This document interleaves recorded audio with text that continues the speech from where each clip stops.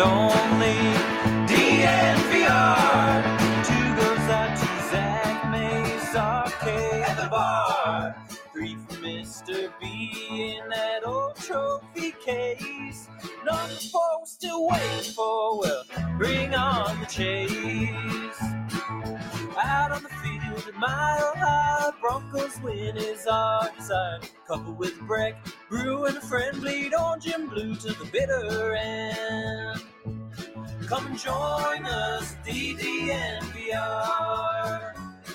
We are DNVR.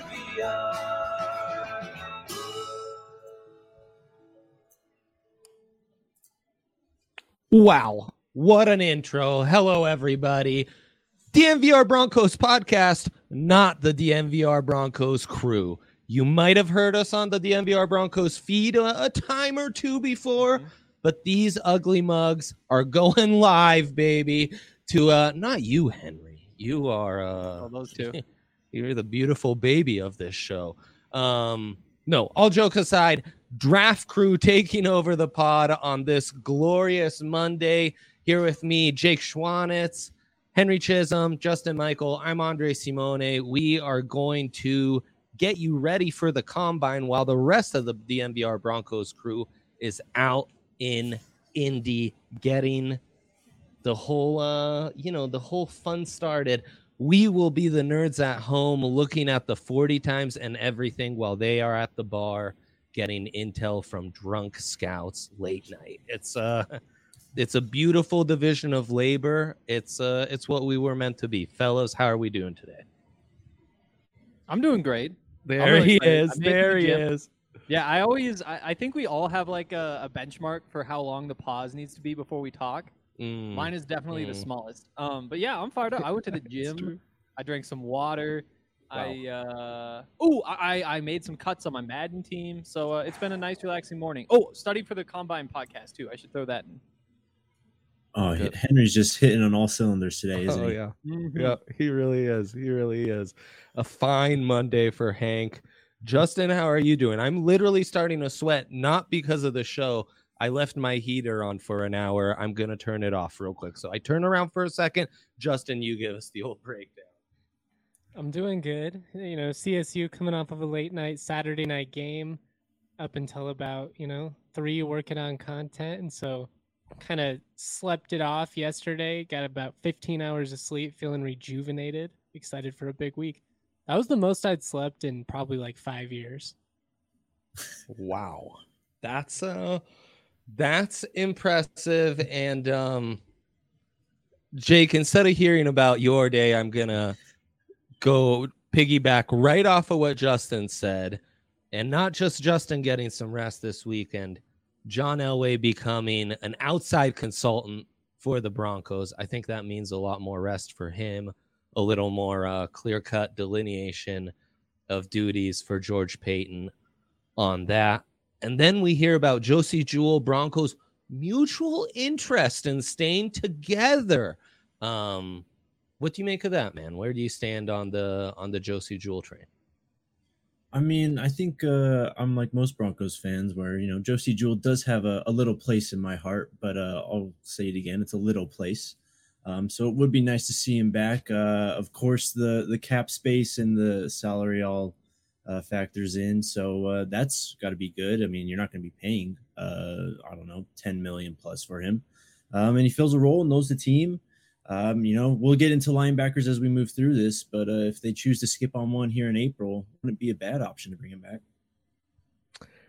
Yeah, and I think with the combine talk, we'll be able to get into some of the linebackers we like best. But Hank, at this point, Jewell or no Jewell, he's still a free agent.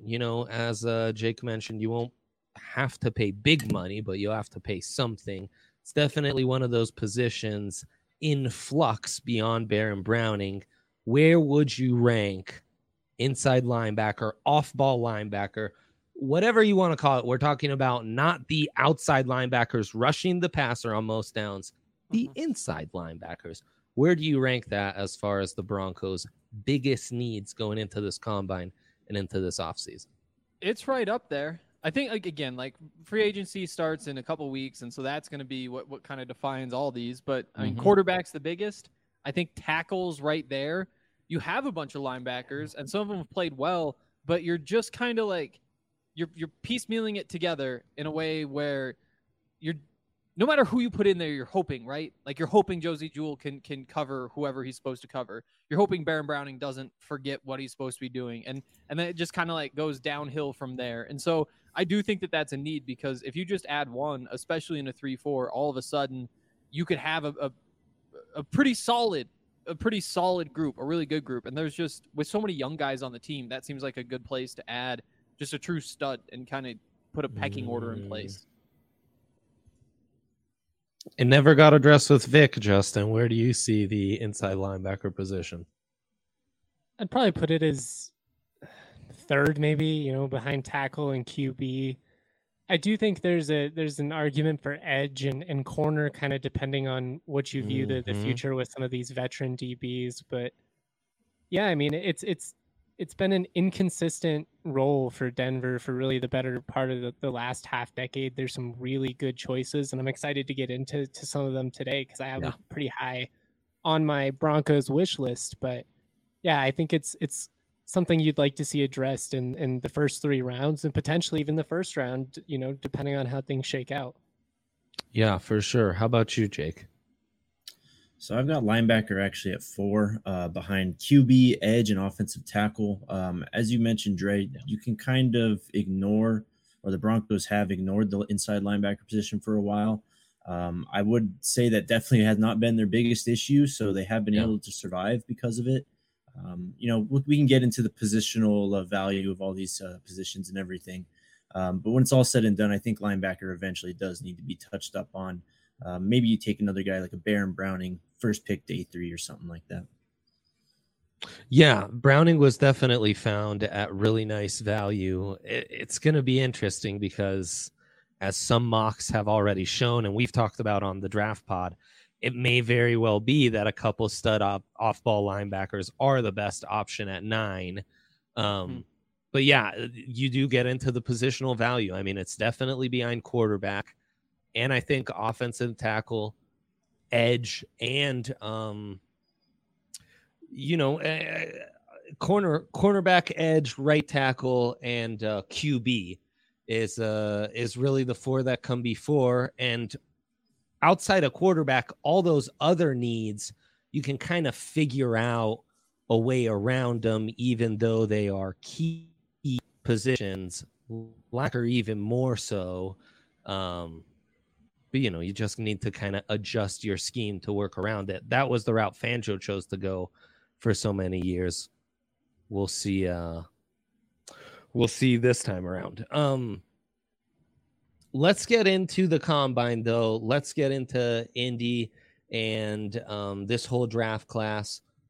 Give me one guy you're most looking forward to going into this week. Justin, let's start with you.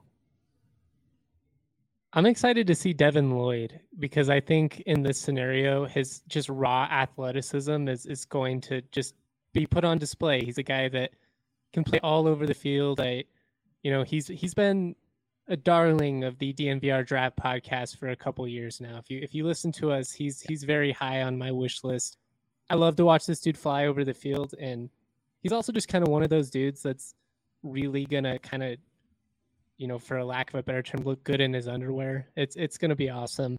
I'm looking forward to it. I'm looking forward to seeing him shine and getting some national spotlight, because let's be real, a lot of these people aren't exactly locked into the Utah Utes throughout the season.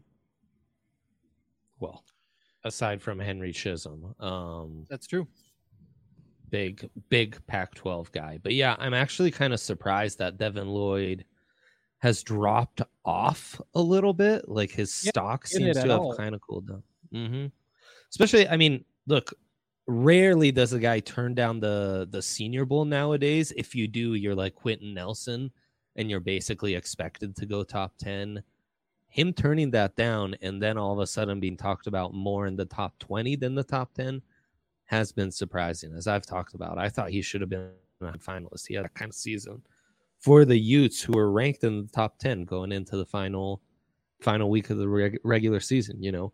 And they closed strong, so it's just it's weird. Oh, yeah, exactly. And I mean, the other thing is he's the perfect modern linebacker, because most of his value is going to be on passing downs, is going to be on third downs, where both his versatility and athleticism to drop back in coverage is really going to shine, and his pass rushing value. I just can't believe how underrated that is. The guy's got he could be the next Bobby Wagner, another guy that came out of a Utah school. That's absolutely true. Yeah, I mean, and a tackle for loss monster. Jake, who do you have as your one guy you're watching for the Broncos going into this week in Indy? Yeah, so my dude is Ahmad Sauce Gardner, cornerback out of Cincinnati, a guy who has seen a tremendous rise above Derek Stingley, above Trent McDuffie, above all these other cornerbacks. He seems to be the consensus cornerback number one at this point in time. Just seeing if he looks the part. Can you test and hit those elite numbers that cornerbacks need to hit in the 40, in the jumps? Does the length, is it show up without the pads on? That's what I'm looking for. I mean, he's a guy that you've seen the stats. I think he allowed no touchdowns in his college football career, 3 interceptions last year, 4 passes defensed. He gets around the ball, even though he's not seeing a lot of action. Does he look the part? It's got to be helpful not having Derek Stingley out there too, since he won't be competing in the combine. Like all the eyes in terms of cornerbacks are going to be on Ahmad Gardner, and there's not going to be because Stingley's going to go out there and run like a 4.29 or 4.32 or something like that and steal the show.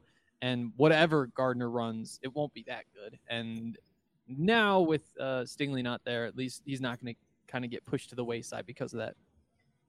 True. Hank, you're our pro day track expert. That LSU track Stingley's opting to run on, that's a fast track, isn't it? Oh yeah, it's a fast track. And my guy also has a fast track, and that's why this one is so big to me. This is why my number one, Brandon Smith from Penn State, linebacker, just freaky tools, 6'3", 241, could be the next Micah Parsons.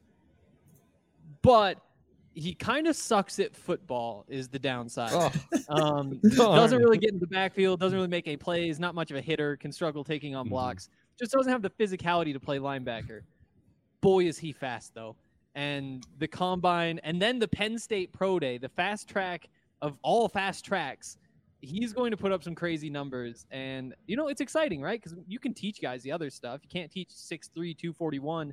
And he's reportedly running 4.37s in practice. So we'll see what that's about. But I'm really excited to see what he runs. Oh, the Penn State track is in rare form.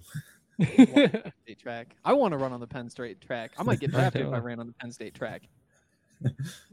One of these days we got to voyage out to do that and run on the Penn State track. It's so true. But wow, you're kind of jumping the gun. This isn't a pre-pro day show.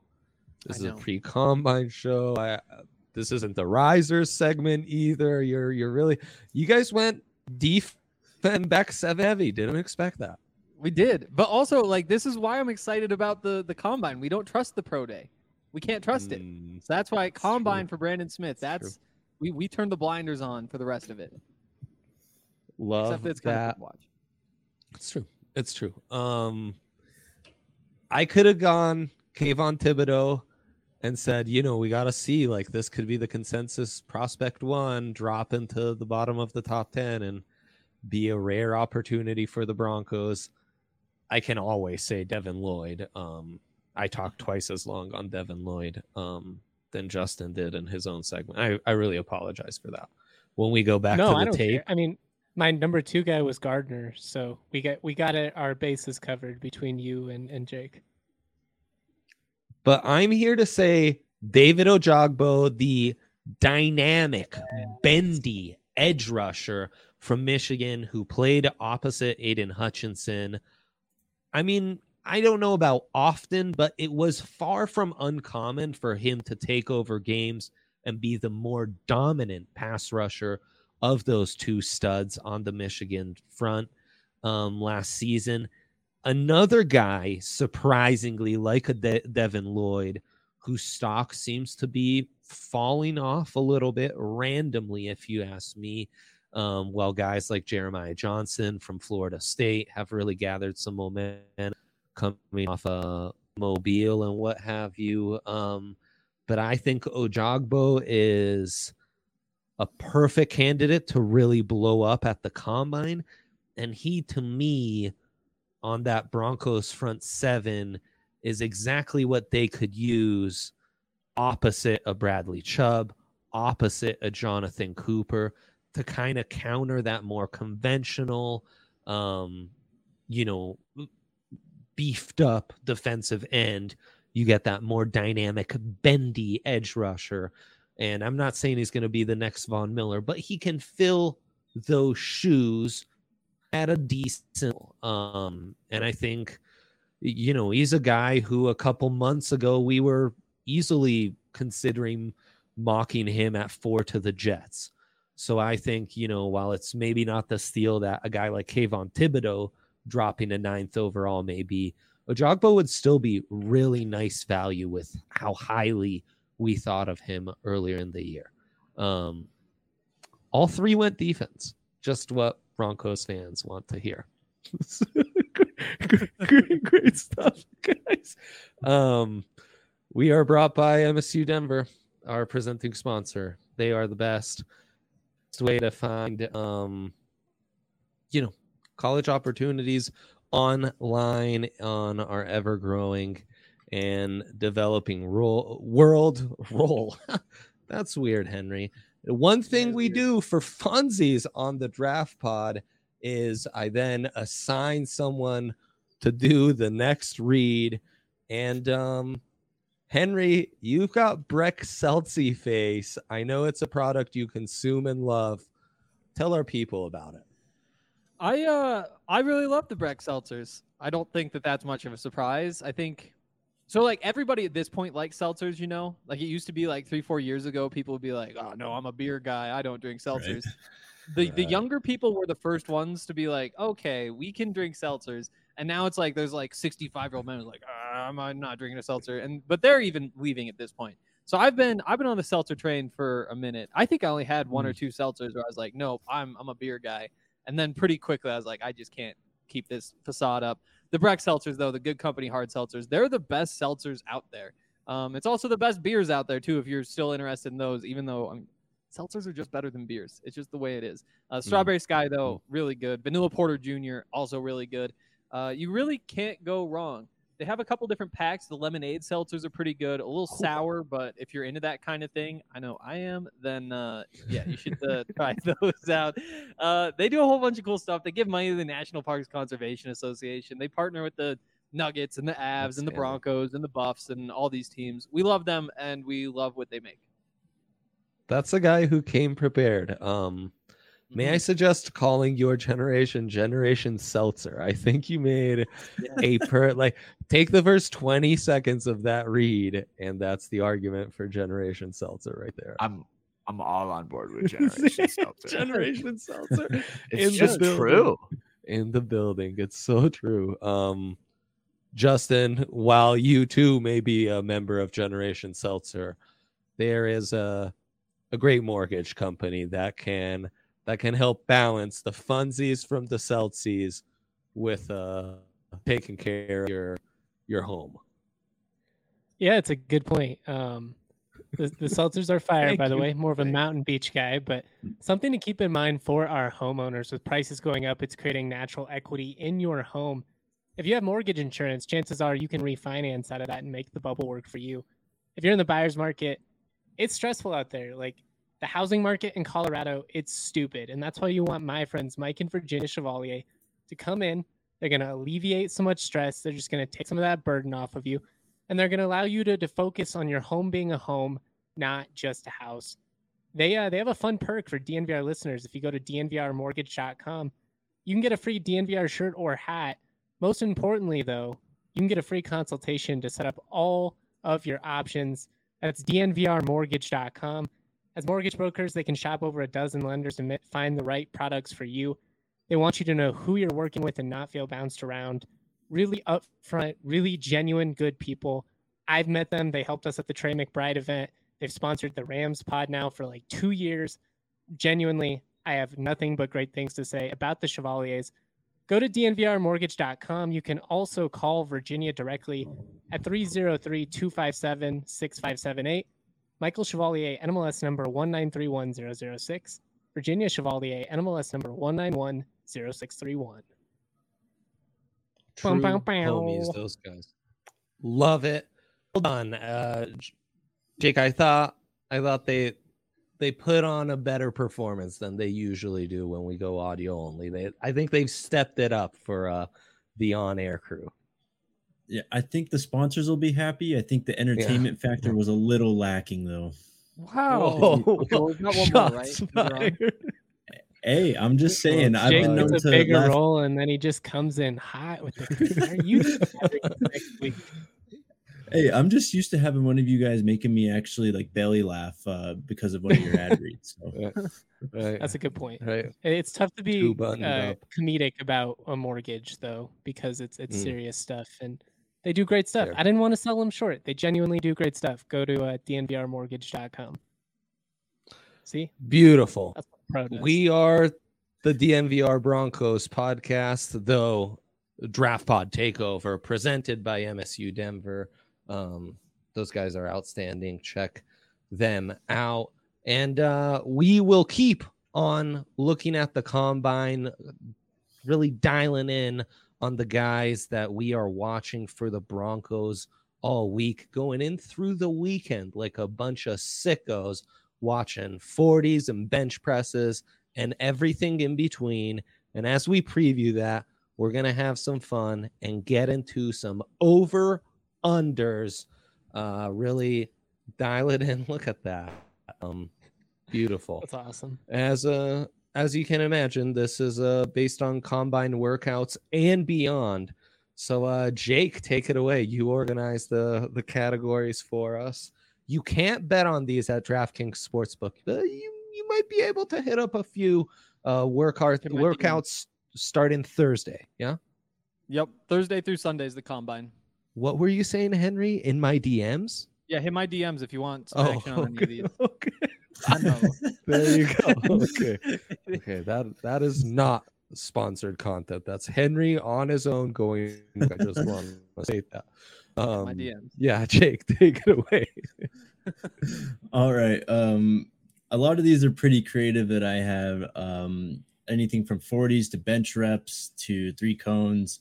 Also, as we get into the back end, we'll have a bit more fun with them. My first one, though, Treylon Burks, wide receiver out of Arkansas. Let's go to his 40-yard dash time, and let's go over under 4.39. Ooh. Listed at 6'3", 225. He's one of 3 like true free athletes at the wide receiver position, but Drake London and Jamison Williamson. Yeah, I got that name right. Williams, yep. Just Williams. Thanks. Yeah.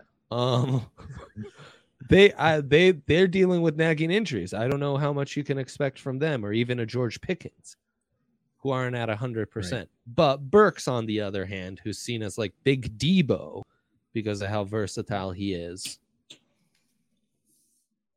the freak that will be on display. So that's kind of setting the scene for you if you're not super familiar with the Arkansas product. A little Demaryius Thomas in him? Big boy. Yeah. Usually a comp like that, I would, lashings would be given out. The fact that lashings aren't handed out says it all. Right. Yep. Okay. What do you think, fellas? 4-3-9. I feel like the over is the safe bet here. It's just so hard to go that fast. At the same time, like, he is one of like the 3 or 4 fastest receivers, at least fastest notable receivers in this draft. I'm sure there's like some guy from Western Michigan who's just going to run like a 4.27 and he'll be 5'8" and be out of the league in 2 years. But in terms of like players who are relevant, he is right up there. If I have to pick a side, I'm gonna take the over, and I think I'm probably going to regret it. I'm worried about that. That's a well set line. It's well set. I'm going to take the under. I'm going to say he runs it like a 4.35. Wow. There you go.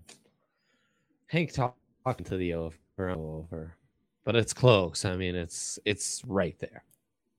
Marius was a 4.38, by the way. I'll go under. I don't know if I'm picking my own over-unders here, but I'm going to pick it because I think that Treylon Burks is the potential to really become one of the stars of the combine. We'll get to our risers later, but as a guy coming in as a sort of headliner, I expect him to stay there after this weekend.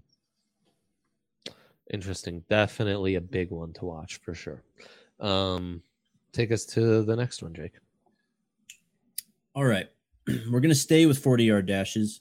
This time we're going to go to Kayvon Thibodeau. We're going to go over under 4.53. The 4.53 is Jadeveon Clowney's time from, what was this, 2016, 2017, whenever he came out? Wow. I really hope it's over. I'll say that. I really hope that teams just have a reason to keep overthinking him. I still think, I know I backed off a little bit. He is the best talent in this draft. He just is the best talent in this draft. And if he runs slowly, you could see how we could get through, 2 more months, a month and a half of teams just being like, oh, I don't know, 7 sacks in the Pac-12. And then he could slip to the Broncos. Give me the over. Give me the over. Love it. 4.53, we said? Yeah, 4.53. it's hard for a guy with that much size to run something south of that. I mean, if he does, it's like we said, there's probably no chance he ends up falling to 9. But yeah, I'm gonna say over, but barely. Dre? Yeah, I'll go over. I think he's closer to like Bradley Chubb's 4.65, and he excels a little more on the 3 cone and what have you. Though, man, like at his size, 4.65. Blazing, amazing. Yeah, I'd take the under on that too. I'd definitely take the under on that. On 4.65. On 4.65, I'd take the under. Yeah. Dang. I'm thinking I think 4.6 flat is probably it. Yeah, I'm with Hank. I think 4.65 is easy work for KT. 4.53 is. I know Clowney's. It's not a ideal comp, but it's they're 2 freakish guys. I know Clowney was kind of at a different level, but. All right, ready for the next one then. How about any prospects under 4.3 in the 40-yard dash? So anyone to run a 4.2, whether it's 4.29, or do we get a 4.2? Yes, hammer the under. No. Interesting. I'm having trouble thinking of who could do it. Especially with Stingley not there. We'll get one at a pro day, but we're not getting one on the combine. Right. You don't have a ton. It'd be Isaiah Spiller, Calvin Austin, who's 160 pounds out of Memphis. He was at the Senior Bowl. John Dodson, though you never know if why would he run when he can run a 4.1 at the Penn State track? At the Penn State track, yeah. Roger McCreary. There's a hot name right now for this. I think that's a good one. Another toolsy long cornerback, the Auburn guy. That's a fun one to watch. He runs a 4.2. That'd be huge for his stock. It would be. Ahead of Andrew Booth from Clemson. Mm-hmm. I think if he runs a 4.2, right? Yeah. Woo. I almost cussed there. That'd be crazy. That's a nice hot take, Hank. I like that one. Next one. Yeah, I saw Daxton Hill in the chat. Daxton Hill would be fun to watch. That's a sneaky pick for. I don't think he gets that low though. I think he could get like the 4.35 that everybody gets excited about, but I don't think he breaks 4.3. Yeah, he's 4.2 for a safety's place. Exactly. It just doesn't happen. Right. He was like a 5-star recruit, a massive recruit when he went to Michigan, though. So he definitely could put up some insane numbers. Last 40-yard dash, actually, I lied. We have one more. Malik Willis, over under 4.5. Ooh. Under. Barely. Like 4.89, 4.88, but or 4.48. You know what I mean? Like barely under. Right. But right. I'll take the under too. This might be the most watched 40 time, right? Right. Like, because if he's gonna wind up being a top 10 pick, it's gonna be because he's freaky fast in all the testing. Let me ask you this, Henry. How fast a track is the Ohio State track? Because Justin Fields ran a 4.44. I don't know how fast the track. I mean, you'd have to imagine it's a fast track, right? Like it's Ohio State. Okay. But in terms of like, I can't think of a reason. I'm there's no buzz around the Ohio State track. I'll say that. 4.4s have become more common for quarterbacks. I think Malik gets it. I think he gets it. Yeah, He has to.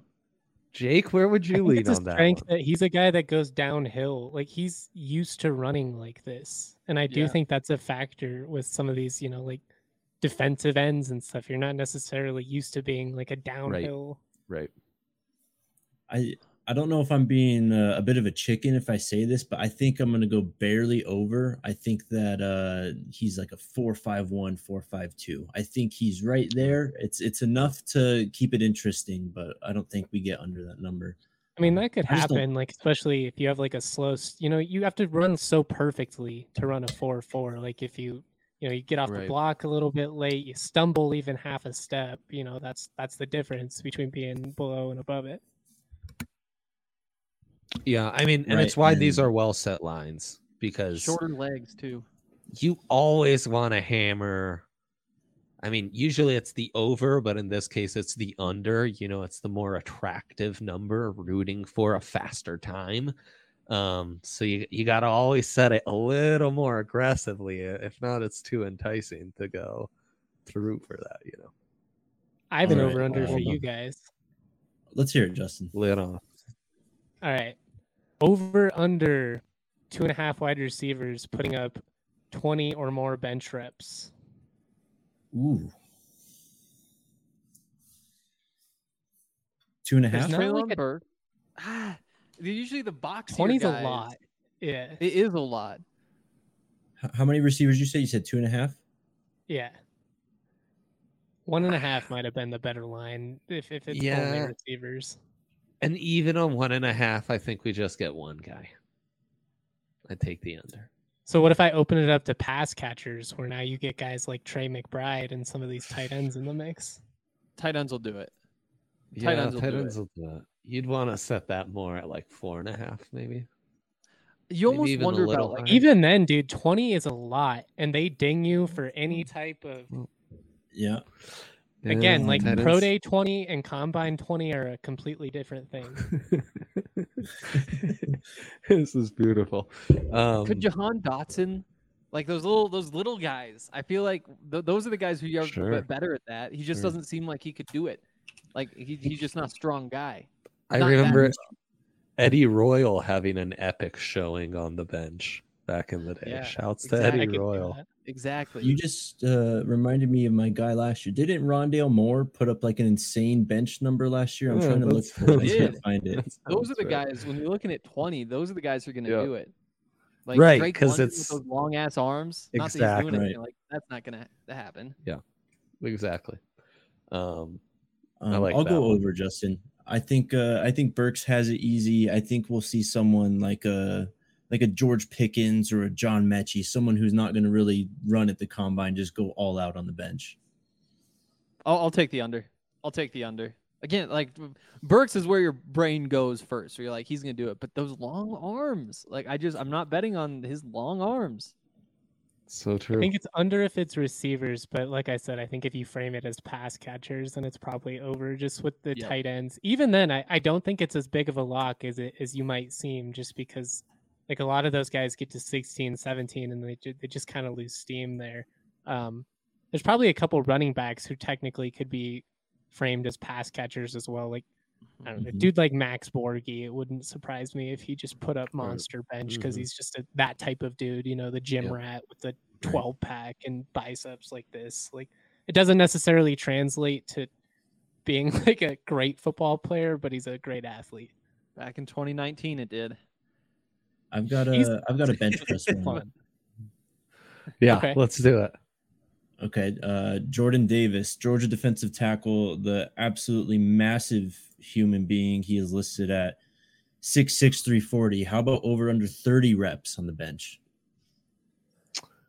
Under, because it's just an insane number. 30 Have you is seen Jordan Davis throw offensive linemen off of him, Justin? Yeah, he's a freak, dude. But again, it's just there are very few situations where these guys rep like that. Like, that's not how you lift on a normal basis. So unless it's a point of emphasis for him to, like, you want to know what, I'm going to put up 35 reps, and it might be, and then I'll look like a jackass when he puts up 39. But like, it's an insane number. Give me the over. Give me the over. He's gonna do it. And he's gonna because like that's the thing though, is like if you're gonna put up a number like that, you're gonna do it pretty easily. Like you're either so strong that it's like you're just right. It doesn't you even know, matter. like the first 5 reps, or you're not. And so that's why it's like. But Stephen Paye, I just looked it up, has the record with like 49. It's like, yeah, he's just a strong guy. That's like me lifting up like a cup of water or something. I'm gonna bet on Jordan Davis being that kind of guy. For reference sake, Vita Vea had 41. And that's the dilemma and comp. You're gonna absurd. 41 is otherworldly, man. I just think Jordan Davis is that dude. Now, the thing is, how long are his arms? I wouldn't be surprised if he was like 35 plus inches. And then it doesn't matter how big you are. 25 is a task. What do you guys think of like the Vita Vea Jordan Davis? Just too long. I'd go over all the way. What was that, Hank?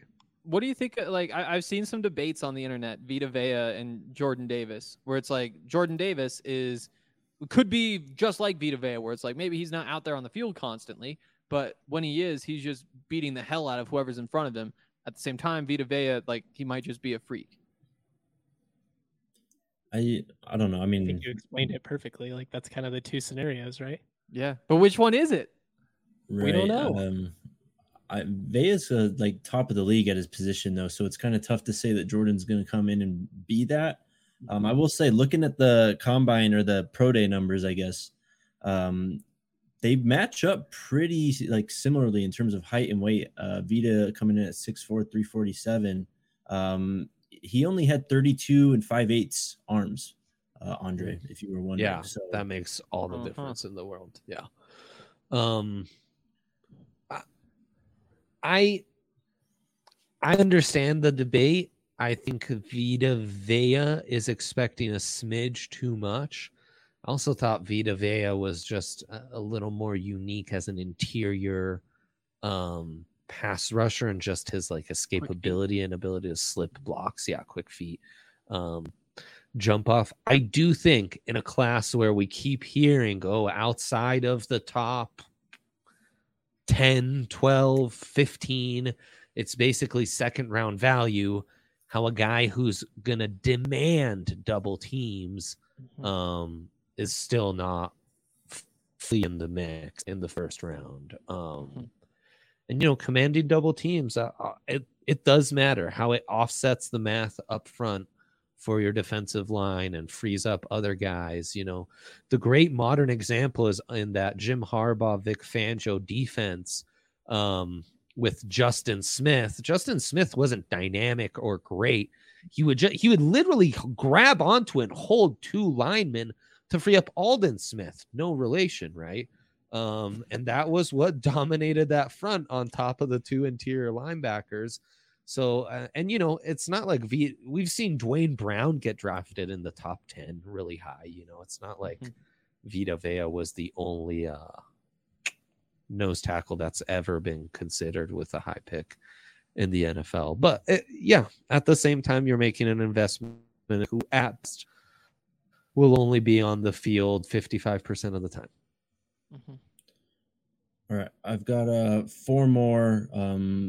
If you guys want to speed it up a bit here, and we can let's do it all.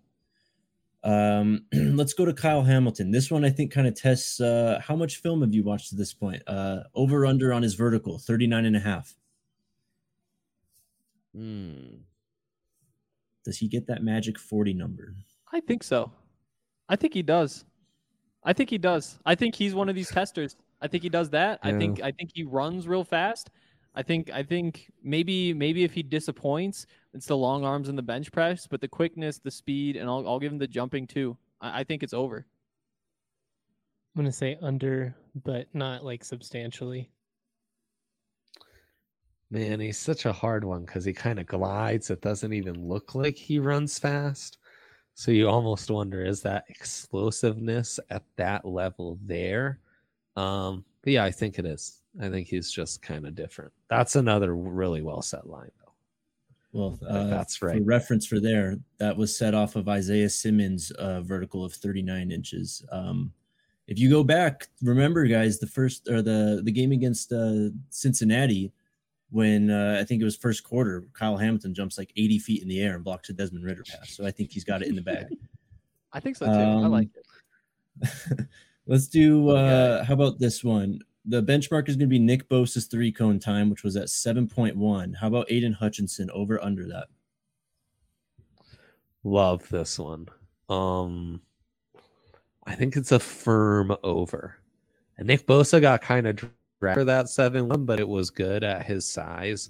Mm-hmm. Hutch is just a little longer. That's not necessarily his game, and I think he'll still run a decent one for his size, but it won't be a 7-1.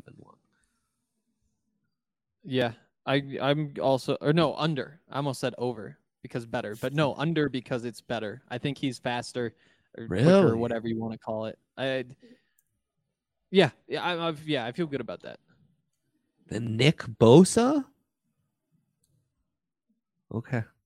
I respect it. I respect it. And he stood his ground, dude. He didn't flinch on that. That was. He didn't. Dre came for him, and he was But I will say over as well, just because that's for a guy with that size, that would be crazy rare. I mean, he's a phenomenal football player.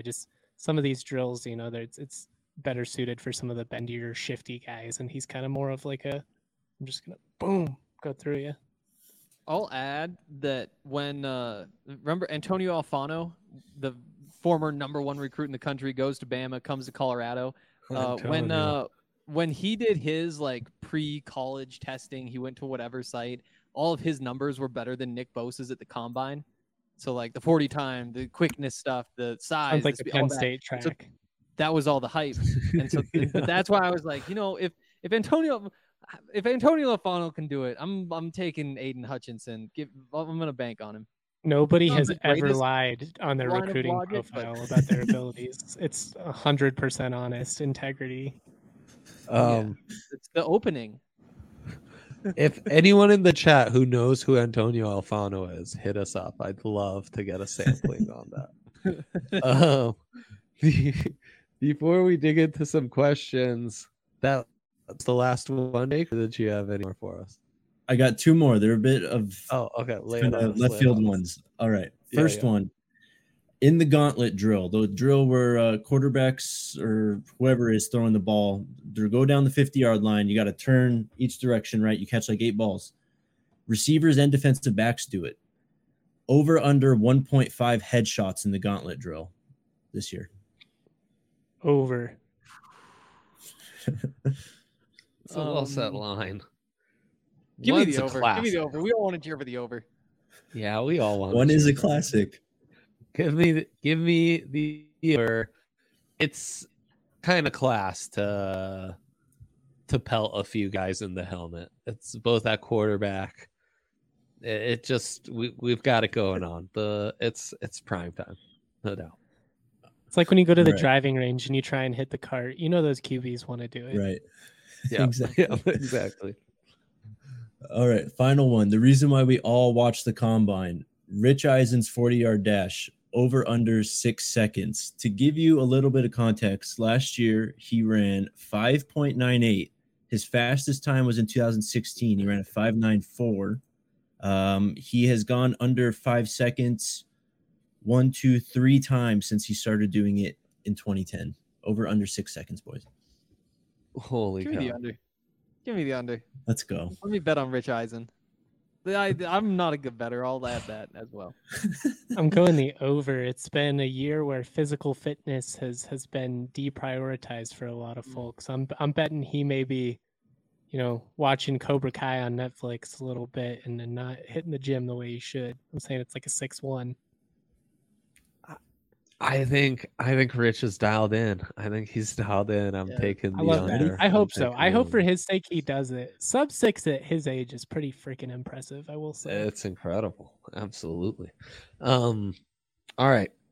That was the last one. That was that was great. Before we jump into the final segment and take your questions, let's get into our predictions with the biggest risers coming out of the combine. A lot of names we've already floated around, but now's your time to put your stamp on who will be the the underwear Olympics winners, the big risers coming out the combine, which will probably mean more in a more volatile draft year like this one. Jake, start us off. Who you got? I'm going to go with my guy, Jalen Wademeyer. He's super long and athletic, tight end out of Texas A&M. Hank saw him up close and personal, and all he could do was marvel about how massive of a human he was. He's a guy that, I don't want to compare him to Kyle Pitts, but he's super athletic, super long. I think that he's going to put up some insane numbers, some really good jumps. Wouldn't be surprised if he gets under that 4.5 number. I think that he's going to have a real big rise here. Love that. I'll throw Troy Anderson out there. This is the time where I'm jumping on the train. He was one of the big risers at the Senior Bowl. Afterward, Mel Kiper was saying like he's a second or third round guy. This is the linebacker from Montana State, by the way, but he's one of those modern, like, is he a linebacker? Is he a pass rusher? Do you line him up in the slot even, and not as like a slot corner, but against heavier formations in that kind of like modern, whatever you call it, defense? And because of that, and because he's an FCS player, I think that people will be a little bit surprised about how quickly he runs.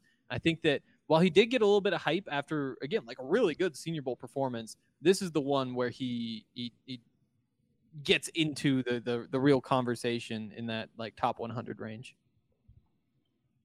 That was actually who I had as my number one guy as well, just because after Hank had talked about him, I went back, and also because CSU's defensive coordinator came over from Montana State. So I've been watching them a lot, and he's a guy you just can't, take your eyes off of. He's a freaky athlete, and I think he's really going to shine. But just for the sake of throwing some more guys out there, I think Trey McBride, obviously, but after what he did at the Senior Bowl, I don't know if his stock can necessarily go up that much higher.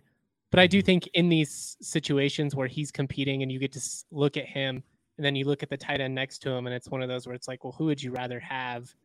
Trey McBride, I don't know if he stands out quite as much in this, underwear type setting. He's going to look better at the Senior Bowl. So again, I think Weidermeyer is probably better for that pick. But I'll throw James Cook out there, the Georgia running back, Dalvin's brother. Let's go, Justin. We've talked a lot about how his game translates much better at the next level. And I think he's going to be able to show his ability as a pass catcher. I think he's going to move well. And he's a guy who I would really like to see potentially end up in Denver, because I think paired with Javonte Williams, that's a really dynamic backfield. And I'll throw in there real quick with Trey McBride. Bench press is big for him because he's not one of those like big long guys. Like Arms are long though. Arms are real long. But he's not Jalen Weidermeyer, 6'5" frame trying to get down there. He is a little bit boxier than that. Yeah. I do think that like if he can put up a huge number, that would really help his case. I think it's possible. I feel pretty good about that based on what I know about Trey. Inside info. Yeah. I'll go Trayvon Walker, the defensive end out of Georgia. We're already starting to see that rise, but he is a big defensive end. He's long. He's one of the few guys in the like 270s and not one of these smaller edges in the 255, 260. And he really stands out in pursuit when he has to like chase behind a running back. He's that big defensive end that'll be catching running backs or wide receivers. downfield and chasing them down. So I really think while his production, especially in such a talented front where they had to, the pressures were very much by committee, that he should really blow up in the combine and may get reached on a little bit, because I think while you like all the tools, the one that's most in doubt is his ability to consistently get after the passer. And when you're drafting a defensive end, that is kind of key. In fact, kind of scares me and reminds me a little of Deion Jordan. But Trayvon Walker, definitely top guys. Give me two more before we get out of here. All right. I'm going to go with DeMarvin Leal, a guy who's really kind of, I don't want to say dropped off, but I think his stock's been a little bit disrespected, honestly. 3-year player at Texas A&M, was a 5-star recruit. Plays inside, can play outside. He's versatile along the front. He got 8.5 sacks this year, 12.5 tackles for loss. This is a guy that the pedigree and profile says he's just going to test out of his mind. And he's lost a lot of steam in terms of stock with all these other guys kind of taking the show at the Senior Bowl and such. I expect him to kind of come out and regain some of that momentum. Love that. We mentioned Daxton Hill earlier, but I think this is where he really shines. He's been kind of that fringe first rounder through the entire process, but everybody wants fast DBs at this point, and he is absolutely that, and he's a hitter on top of it. And I think that because he does have some of those other traits, like still some mistakes in coverage, those sorts of things, but you have the hitting ability, you have the downhill ability, but also to throw in a bunch of speed. I think that kind of rounds out a lot of what he is. I think he's going to shoot up draft boards after this week. Hank's going Michigan. I'm going Ohio State. Chris Olave, wide receiver, I think has at times kind of been forgotten about with the rise of, Treylon Burks and some of these other guys. But I do think he's going to run well. I think he's going to, one of those guys, again, we kind of mock it, but the underwear Olympics, he's just going to look really good in this situation. Very smooth pass catcher, good route runner, just a complete player. And I think that over these next couple of days, we all kind of remember just how special Olave can be. Like that. I'll go Trevor Penning, a guy who's already rising a lot, but the Northern Iowa small school guy, we've seen it a lot.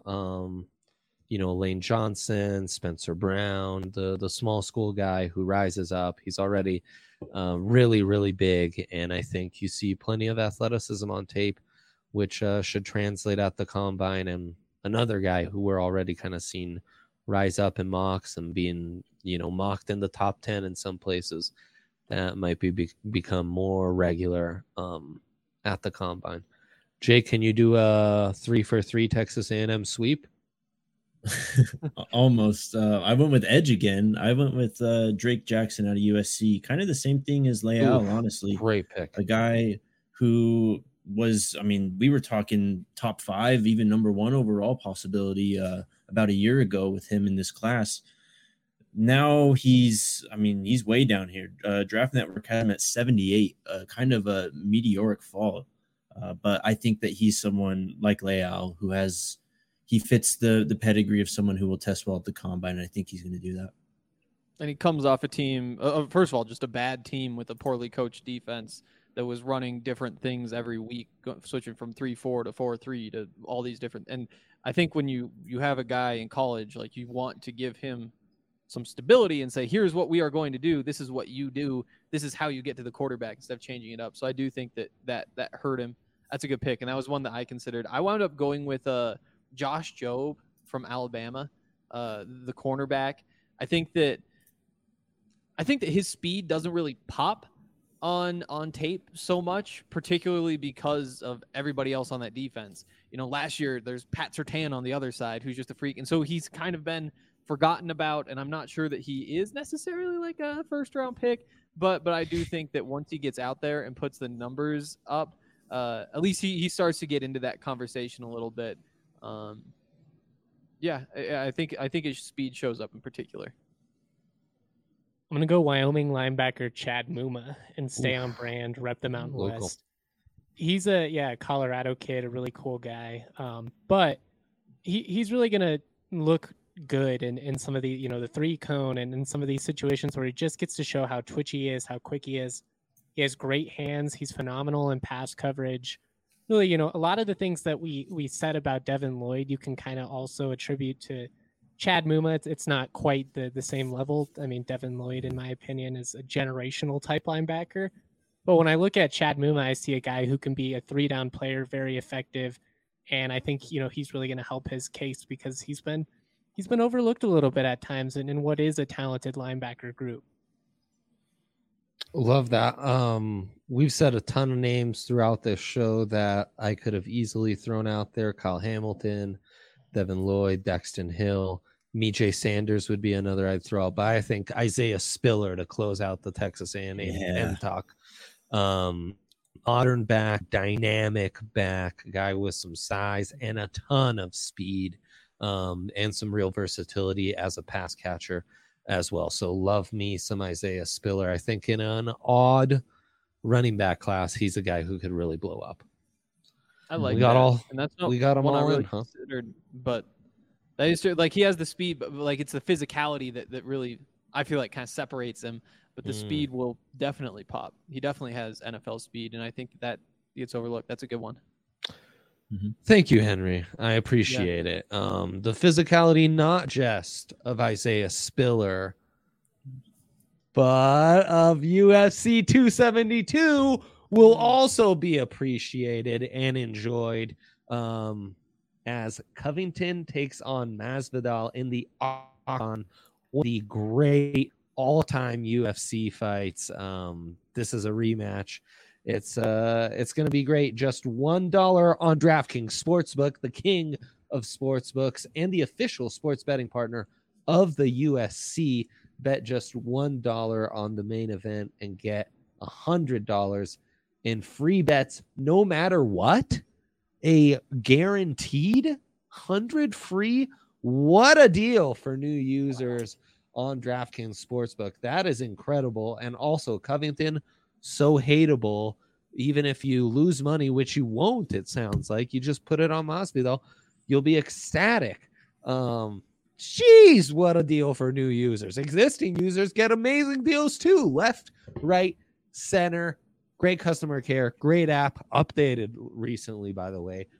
All sorts of great deals. Download the DraftKings Sportsbook app now. Use that promo code DNVR to throw down just $1 on the UFC 272 main event and get $100 in free bets. No matter what happened in the fight, that's code DNVR this Saturday at DraftKings Sportsbook, the official betting partner of UFC. Must be 21 or older. Colorado only. New customers only. Minimum $5 deposit. Restrictions apply. See DraftKings.com/sportsbook for details. Gambling problem? Call 1-800-522-4700. And Justin, Strava, you got it? Yeah, we can do Strava. Let me pull it up here. I love Strava. Or was it Henry? I don't remember who I assigned this to. It doesn't matter. I can do it. Wow. I don't know about you guys. I don't ever want to leave my house at this point. So if I can get it delivered, that is the move. And that is why I love Strava Craft Coffee. I never have to leave my house again for coffee. I can get it delivered straight to my doorstep every 2, 4, 6, or 8 weeks with their subscription service. And on top of that, I'm going to get 20% off every single time. If you haven't tried Strava Craft, you got to check it out. I'm telling you, it is so smooth, so tasty. You can have 8 cups of it and not get any jitters. And, it's CBD infused, so it helps you with migraines, IBS, all kinds of problems. When you use the code DNVR25 at StravaCraftCoffee.com, you're going to get 25% off your entire order. That is big time. Like I said, it helps with headaches, joint pains, IBS, so much more. Go to StravaCraftCoffee.com and check it out today. Make sure you're using that code DNVR25. Save 25% off your order. Whew, pulled it out. Beautiful. Nicely done. Yeah, you pulled that off like you had a little Strava this morning. A little pep in your step, a little extra extra juice to get you going on that one. Well done. Addition Question on here pod. We take questions. Yes, Jake. Starting with Jake. Do we think that the Penn State track is fueled by Strava Craft Coffee? Wow. Yes, we do. Henry, We there do. you go. That might be the secret to all these fast tracks, frankly. Yeah. Right? I That's wouldn't. stupid. Hanks Yeah. thinking long and Yeah. hard. Science. Yeah. That definitely is. Science. That really got my mind going in a bunch of different ways. Man. All right. What are the questions? Let's get into it. We'll start with the Bronco Oilers. If we don't get Rodgers, now we should mention this. These are all questions from DMVR subscribers, thedmvr.com. Become a member today. Get a free T-shirt with membership. All the content, fellas out in Indy, the draft stuff we've got up our sleeves coming, especially from Jake, Justin, Henry, at the tourneys, at the conference basketball tournaments, hopefully March Madness will knock on wood. College football season, much to their chagrin, around the corner. Avs Nuggets mean? Seasons. To your displeasure, let's say. No, I'm pleased. I love football. You are, huh? Yeah. That's good. I'm glad to hear that, Henry. And everything else, Nuggets, Avs, Rockies may come back. Probably there'll be baseball again. MLS season kicking off.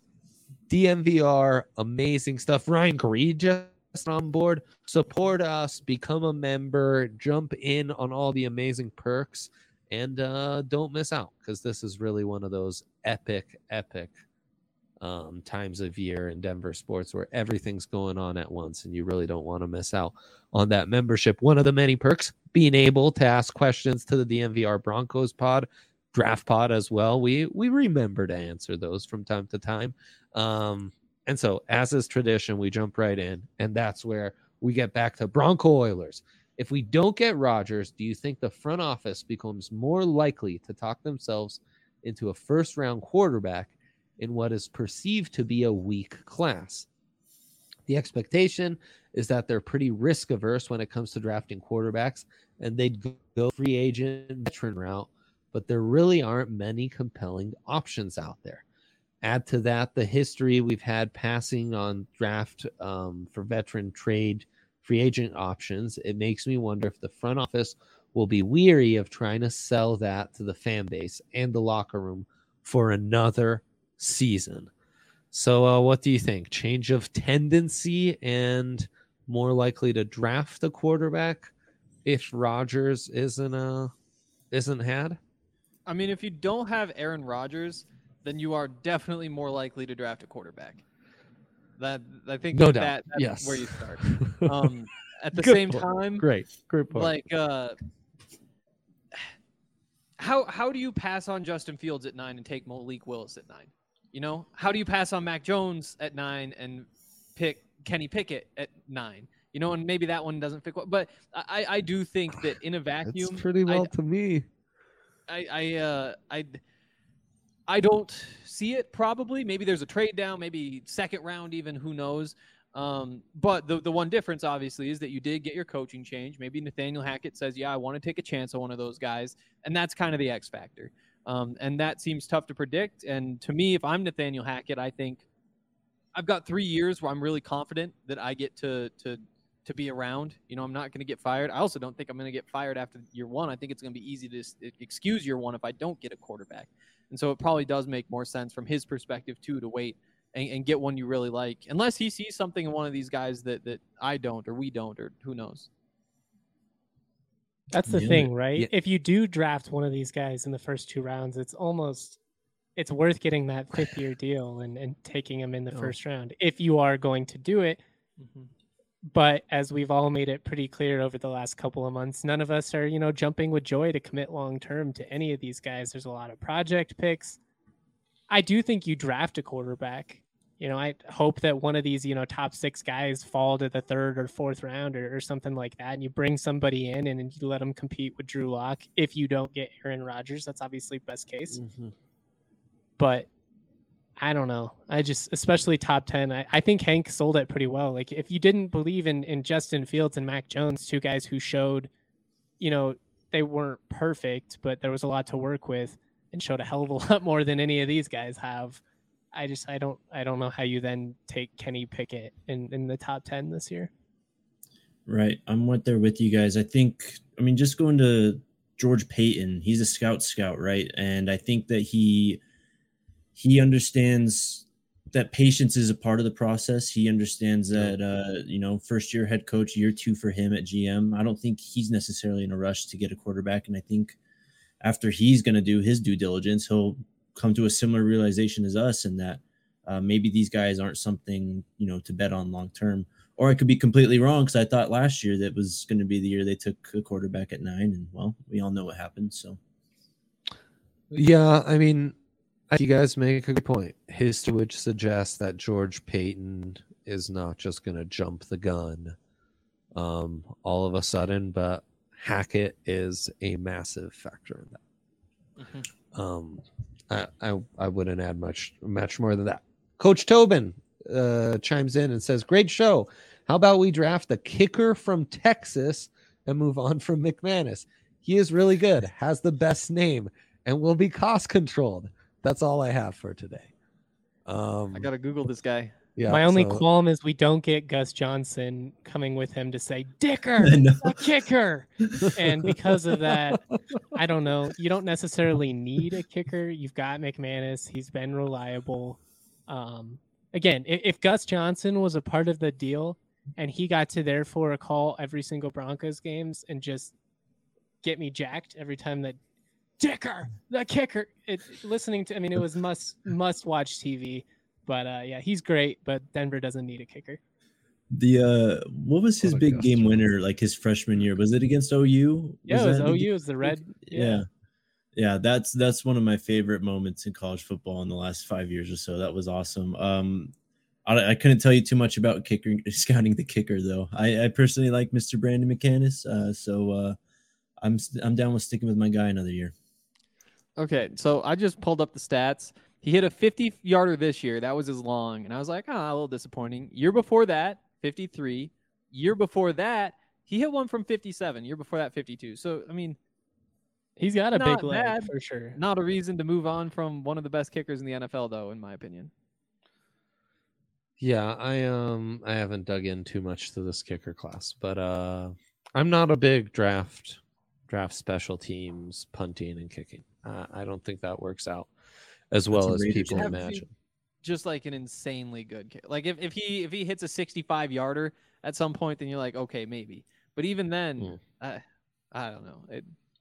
I hate it. It's a Raiders even move. Stonehouse didn't get a combine invite, so I think you can bring in a lot of talented specialists without having to invest draft capital in them. And I understand that because of this year, the whole trend. Oh, they drafted the kicker, but it's just not the norm.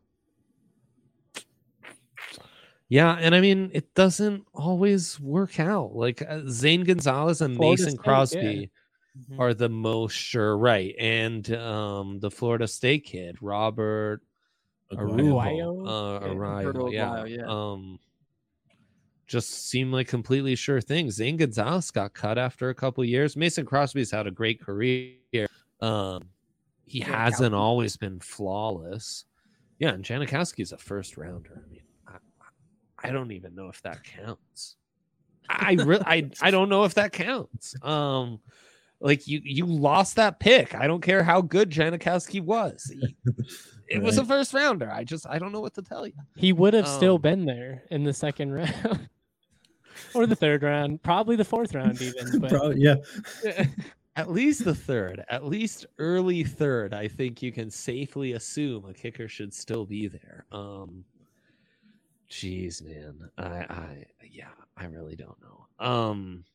Then we've got Massive Chubb chiming in that drafting Vladimir Zinski as quarterback with the 9th overall pick would make me one happy Chubb. And Windy City Bronco that he seconds the notion of Zelensky. His PFF stats when he's pressured are off the charts, which, yeah, no doubt. Good point there. We've got time for just a couple more from the Friday pod, since now with the new format on the 3-ring circus, you guys aren't getting your questions answered. And we'll get into one more from Melbourne Bronco. Hi, guys. I'm almost exhausted with the QB discussion, but it shows just how important it is here in Denver. Yeah, no kidding. I'd be happy with Mariota. I think coaching panel could develop a game plan around him. He has some special tricks, and his time at the Titans was hurt by injuries. But if we bring in another mid-tier quarterback, we can't keep Locke. The fan base is already so divided, it would only get worse. Cheers. Can I go? Yeah, please. As a college football guy, Marcus Mariota was fun. I do see a Incredible. path to like a career revival for him in a game manager type role, very Teddy Bridgewater situation, and he could do that. I will say this though, as far as Drew Lock goes, the front office doesn't give a shit about what the fans think or if, who they want to start. They're not going to just dump him. They've got him under contract. So no matter who they bring in, I don't, unless he just totally flames out, like I just don't see a scenario in which they just dump Drew Lock for no good reason. You have him. He's a backup plan at the very least. But I do get it. And as somebody who's, tired of Lock versus Bridgewater, Lock versus, whoever, I get it. It's old. All of us are tired of doing the same song and dance. So you're spot on. And I hope I wasn't too snarky with my response because I get where you're coming from with the question. But I just mean, the front office, they're not making this from, there's going to be a whole 6 more months of Twitter debate. They don't care. Yep. And on top of that, Locke is more than likely going to be on this team regardless. Like he's shown that he's a good backup quarterback, and you can have him be your backup quarterback for really cheap. I mean, the other way he doesn't is, so I mean, let's go through scenarios. You bring in a veteran quarterback, you bring in Aaron Rodgers, yeah, Locke's your backup. You draft a rookie, Locke's your backup. If you sign somebody like Mariota and then draft a rookie, then you could see how Locke gets cut. And so that's kind of like the only way that happens. And even that would be weird because you're basically getting a quarterback who's just as good as Locke and paying him more if you're bringing in Mariota. So it'd have to be like you don't plan to draft a quarterback, you wind up drafting a quarterback. It'd just be a really weird scenario. I do think of all the available quarterbacks, Mariota is the best one. Like when you compare him and Teddy and a bunch of those guys, like is he any good? Probably not. Like he had the one good game against the Chargers a couple years ago, like overtime, where he played really well, but we just haven't really seen much of him. Why not bring him in compared to who else is even out there? Andy Dalton, Nick Foles. Like, yeah, sure. Yeah. Fitzpatrick. Right. Yep. I mean, I think there's a legit argument that Marcus Mariota has been the 4th best quarterback in the AFC West the last couple of years when he's been on the Raiders, honestly. So I actually have one of my good friends is a Raiders fan. I would joke to him all the time, man, if the Broncos had Mariota, they might actually, have something because while he does have his limitations, Mariota does have the ability to really extend and actually like make magic happen outside the pocket while extending plays. He's athletic, of course. And from what I remember in his Titans days, he really kind of took care of the ball. He wasn't really putting the ball up at risk. He didn't have like 3-4 interception games all the time. As kind of a contingency plan, if you don't get, a Deshaun Watson, Russell Wilson, Aaron Rodgers, I think Mariota would be a solid option for sure. And also, I mean, I think a lot of teams are thinking the same thing, and I don't think you're necessarily picking up Marcus Mariota for $5 million next year. Right. Yeah. Yeah, I mean, it's kind of of like than Case Keenum or Mark Sanchez or Joe Flacco or Teddy Bridgewater, though. He could at least run. Well, I mean, him and Teddy will be some of the hotter free agency options at the position. You mentioned a couple more. I mean, I think route A for any team is drafting and developing a quarterback because you're going to get those 4 years of cost control, 5 basically, if you get them in the first round. Route B is being able to draft a veteran and compete for titles right away, which we've seen trade or sign. We've seen the last 2 Super Bowl winners went that route. And then route C is essentially hope that you can find a retread and you're able to turn them into Ryan Tannehill or what Alex Smith became for the Niners 10 years ago now when Harbaugh first got there. And I guess Mariota is one of the more intriguing options to go with that C route. Locke's probably not that far behind, though, as far as reclamation projects going into this off season. You know, it's guys like him and Sam Darnold, and I mean, you know, whatever. Like, you know, it's gonna be slim pickings. So yeah, I think if you can't go route A or B, and route A, well, in this class, you know, it's only at the right pick and at the right value, and route B we'll see, but that's very hard. Only so many guys will get the Kylers and Russell Wilsons and Aaron Rodgers, if any of them even come available. And so if you have to, okay, well, by committee, route C might not be the worst. What I will say about keeping Drew Lock is, you know, whatever the fans do, and as annoying as it might be for us and for all of you in these chats and comment sections, Drew Lock needs to step it up. I don't know that he was at his best last year. Once he lost the competition. And so, you know, whoever they throw at him, if he's still on the team, this really needs to be a bit of a last chance saloon type of attitude for him and really try to get his best. And then no matter who the quarterback is, they got to figure some things out offensively, because that was 2-3 years of like, I don't know who was calling protections at the line, but they could not figure out added pressure ever. It was always just guys unwatchable, man. It was unwatchable, right? I mean, and like an 8-year-old at Madden could have figured out how to beat that offense, because all you had to do was bring extra pressure, and guys would just look at each other like, "Wait, you were supposed to pick that one? What?"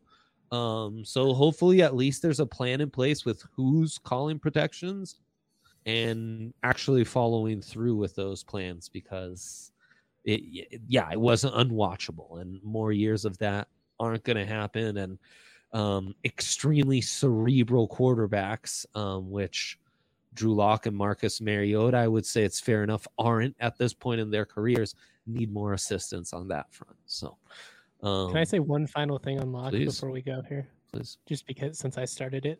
Sure. I agree with you. You know, as far as Locke clearly wasn't at his best, I think he was underprepared to come in and take over, and that's on him. You know, you're a professional. I will say this, though. I think we all feel like that was a quarterback competition that wasn't really a quarterback competition. Oh. And Vic Fangio and this previous coaching staff made it pretty openly clear the way they felt about Drew Lock. And while, again, you're a professional, you got to be prepared. I do think it's human to just be like, look, they don't believe in me. I'm not going to be the guy. And, you know, you slip back. Maybe a new coaching staff is what he needs. You know, we talked about Alex Smith. There's nothing I've seen from Drew Lock that makes me feel like, you know, we're going to get this great revival. But just in his defense of kind of a wonky situation, I would say it's probably hard to be at your best when the coaching staff very clearly does not believe in you. And when you come in, they don't put you in a position to succeed from a schematic standpoint. You know, maybe this new staff, we see a different Drew Lock this fall. I doubt it, but maybe. I think that's a great way to end it. This has been a blast, fellas. Thank you so much. Tune in all week to the DNVR Broncos podcast live, as the fellas will be giving you all the updates, news, and notes from their time in Indy. Hit that subscribe button. Give this show a thumbs up. And stay tuned all week. And next week, we'll be breaking it down in your pod feeds. It's a great time to be following all our shows. And stay tuned and have a great Monday.